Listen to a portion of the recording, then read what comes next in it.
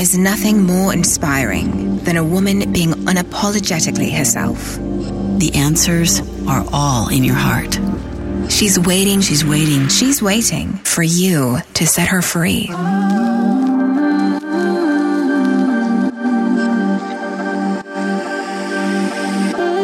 Welcome to Be You Podcast. I'm Jill Herman, and I am so glad you're here.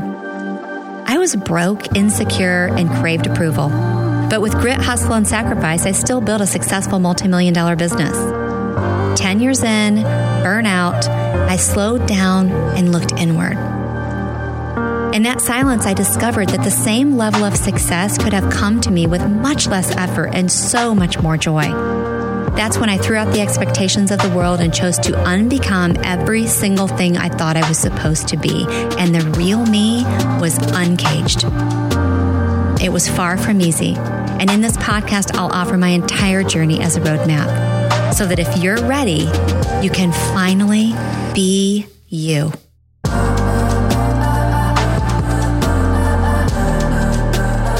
Hey, it's Jill with another solo episode. Thank you for joining me on Be You. I hope you're having a wonderful day. If you're starting your day, I hope you do have a wonderful day after this.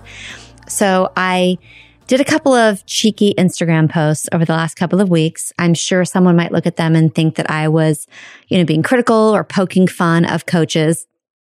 Not the case at all.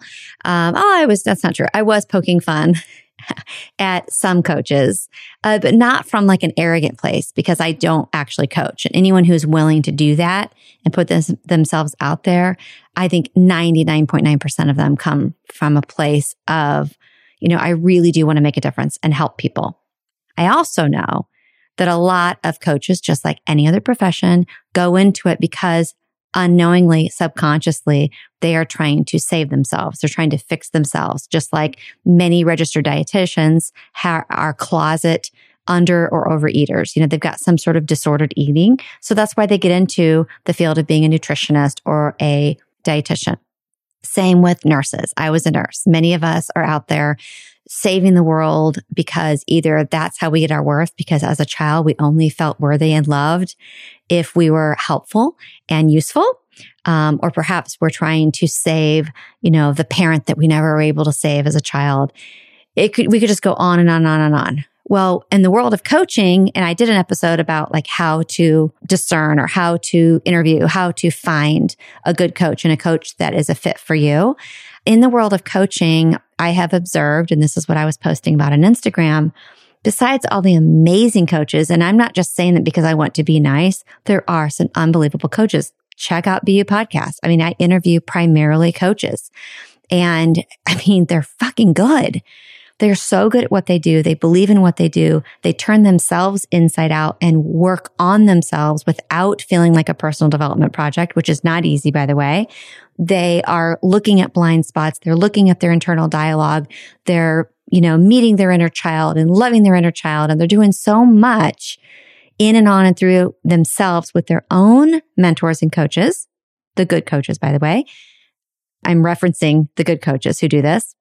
And they're out there helping people like you and me because they've done a lot more work than we have, and they feel called to do it. They may only be like 3 or 4 or 5 or 10 steps ahead of us, but that's okay.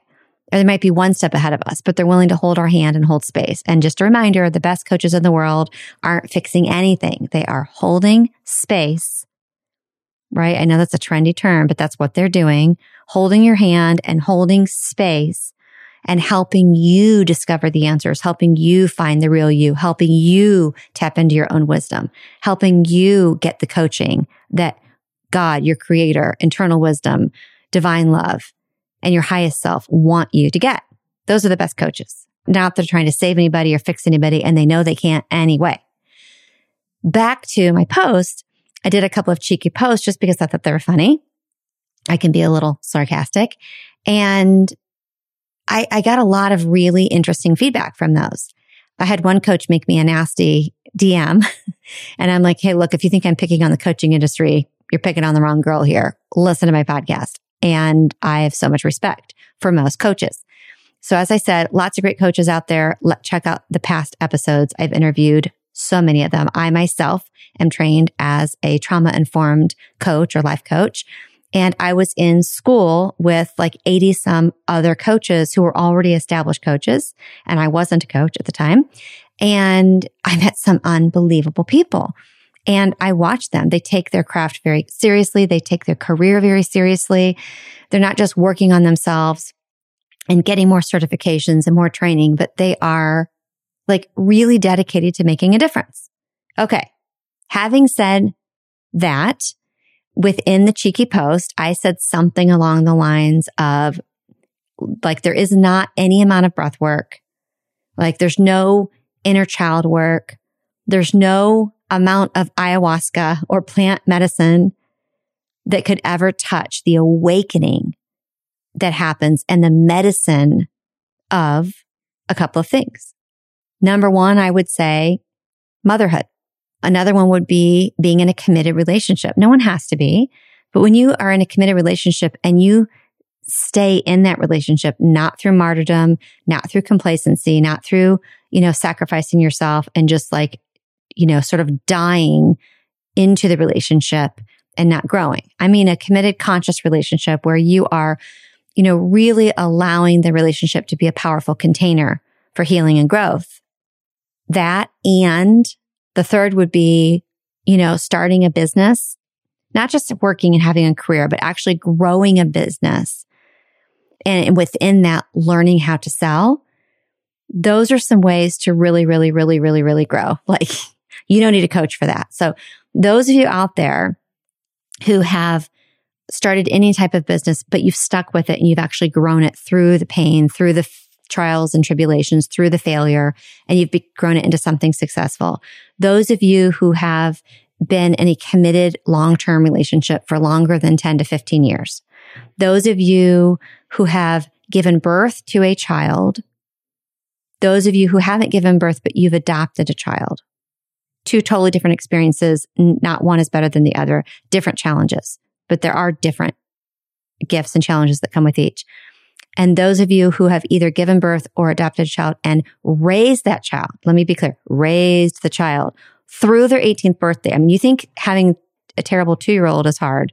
Like, just wait till you see what you're confronted by when they're like 18 and on their own, or should be on their own and they're not. And then those of you who have done that beyond where I am, and you've watched them adult, and you've watched them then find their partners and have children, that is some like powerful shit. And I don't think we talk about that enough. So if you've done none of those things, it doesn't mean you're not evolved and you're not awake and you're not conscious and you're not, no. If you've done one of those things, it doesn't mean you're not as good as the people who've done all three. That's not what I'm saying. I'm just saying, can we just like give some reverence to and some just mad respect for those who have, even if you've done one of those.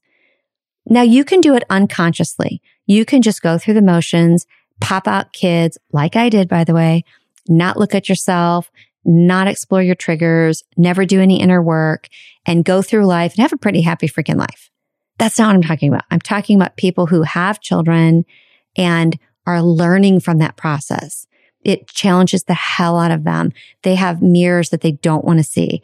It triggers the hell out of them. Or they have a child with a disability, or a child with a learning disability, a child who's like a quote unquote problem child, or a child who gets bullied, or a child with any kind of health issue. Any situation where there's a bump in the road or several, and they say, I can't do this, or this is so hard, or I'm on my knees praying, or nothing major happens, but just raising that child, all the parents' own shit comes up, but they see that their own shit's coming up. Anyone who's done that, I look at that and I'm like, you know what? There's no course I've done. There's no coaching I've gotten from any coach. There's nothing I've experienced that is as challenging and as awakening as parenthood. There just isn't. Like my former coaches, you've heard me mention them so many times, Steph Stefanos. I used to call him Stefanos, but he's actually Stefanos. Stefanos Stefanos and Christine Hassler, two of the best coaches in the world. And I'm not saying that to brag that I had them as my coaches. There's a reason I'm saying it. Two of the best coaches in the world who still have coaches that work with them. And they started the coaching institute that I attended. And they had never had children until they were 43 and 40. And they were like, holy fuck. Like, wonderful, amazing, yes. And I don't want to put words in their mouth, but they've openly on social media said, we had no idea. Like, not, oh, it's so hard. They didn't say that. But just that what is triggered in you, what you as the parent witness that you could never witness before. And I was like, do you see people differently now like me who've had children? They're like, yes, we do.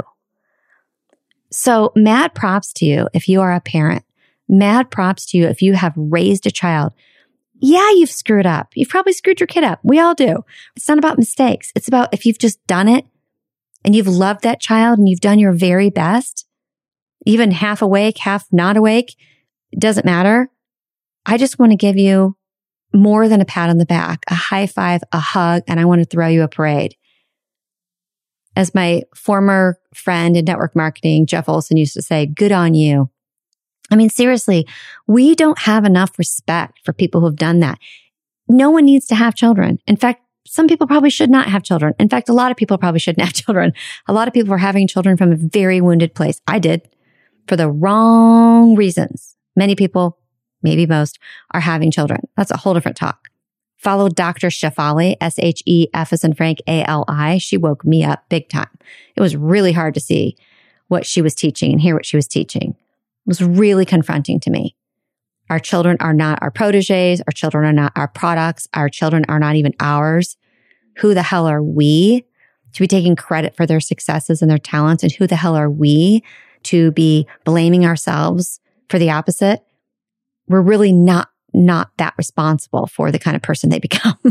It's a really fascinating topic. But back to the topic at hand today, just parenting alone is so triggering and confronting and beautiful and messy and painful and difficult, even when life is easy.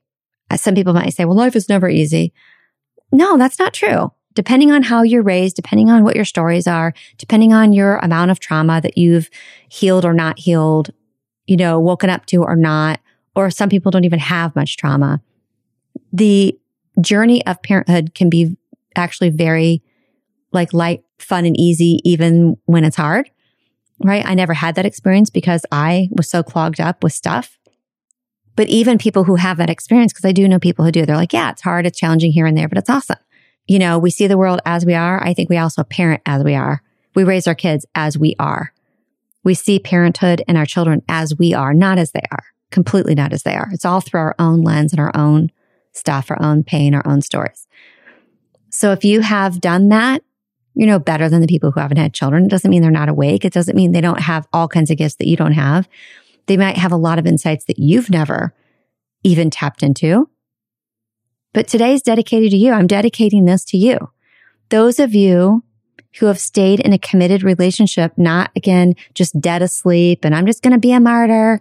I'm staying because my grandparents stayed together. I'm going to gut it out. No, gross.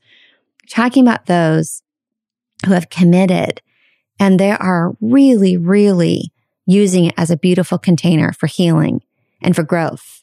And they're loving their partner through all the challenges and they're loving their own evolution as hard as it is. Congratulations. Seriously, it's a big freaking deal. It's a big deal. Nothing wrong with divorce. Nothing wrong with being married more than once. Okay? Please hear me. And if you don't run away, even when you want to, congratulations.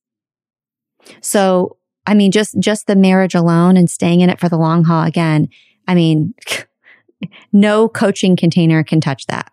Because at the end of the day, what is the coach doing? What I said in the beginning, they're holding space for you to figure your shit out, for you to get the answers. Well, that's what a marriage can do for you.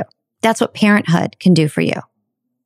And the third I mentioned was starting a business and also, or maybe separately, whatever, either having your own business or just in any capacity, being willing to take on, even just for 1 year, learning how to sell without feeling weird, without feeling triggered, without coming across weird and triggered, without coming across pushy or thinking you're being pushy, and actually making sales. That alone is, my God, that is like 10 personal development courses maybe 10,000 personal development courses. Because most people give up because it's so freaking triggering and it's so uncomfortable and so many stories come up. So staying in a committed relationship for longer than 10 years, especially a marriage is not better for everybody. You can be committed without marriage. But I mean, like when you seal the hatch kind of a marriage, when you're in a relationship for that long and you commit to the growth of it. Number 2, having a child either through birth or adoption and raising that child. I mean, all the way up through their 18th birthday and then beyond. And then number 3, being willing to learn how to sell well, move through all the crap that comes up with that. Or I'd say because I'm not going to give that one up. And starting and growing a business from nothing to something successful. Those are 3 ways that you can grow in ways that nothing else can touch. So what if you've done one of those things and you know you never want to have a business? That's fine. You're never going to grow in the ways that you would if you started a business. But you can find the triggers that would come up in the business through other ways and explore those with a coach. Explore those with some sort of personal development course. So the meme that inspired all of this to begin with that I didn't mention was my friend Angie. Angie Lee's been on this show. She's so funny. And we've never met in person, but we are very friendly and we text sometimes. And we were joking about the coaching industry. And then on top of that, the spiritual coaches out there. Again, so many great ones, but there's also there are a lot of people out there posing, pretending, I'm a 7-figure earner. Bullshit. Acting like they have their life together. And meanwhile, their life is just shit behind the scenes because we know them. Someone on this episode was talking about Tony Robbins and he didn't say the name Tony Robbins, but that's who he was talking about. And he was like, look, he looks like the guru, but his life is not good behind the scenes. So anyway, Angie and I were talking about just what we were observing. And we also talked about the money coaches, who are making money, showing you how to make money. Isn't that kind of funny? They are the expert is selling you on that. And they maybe didn't even do much on their own, but they're making money and they're rich because they've told a lot of people how to make money. And then those who talk about how plant medicine and this and that, it's the only way to enlightenment. It's the only way to grow. Meanwhile, they're broke.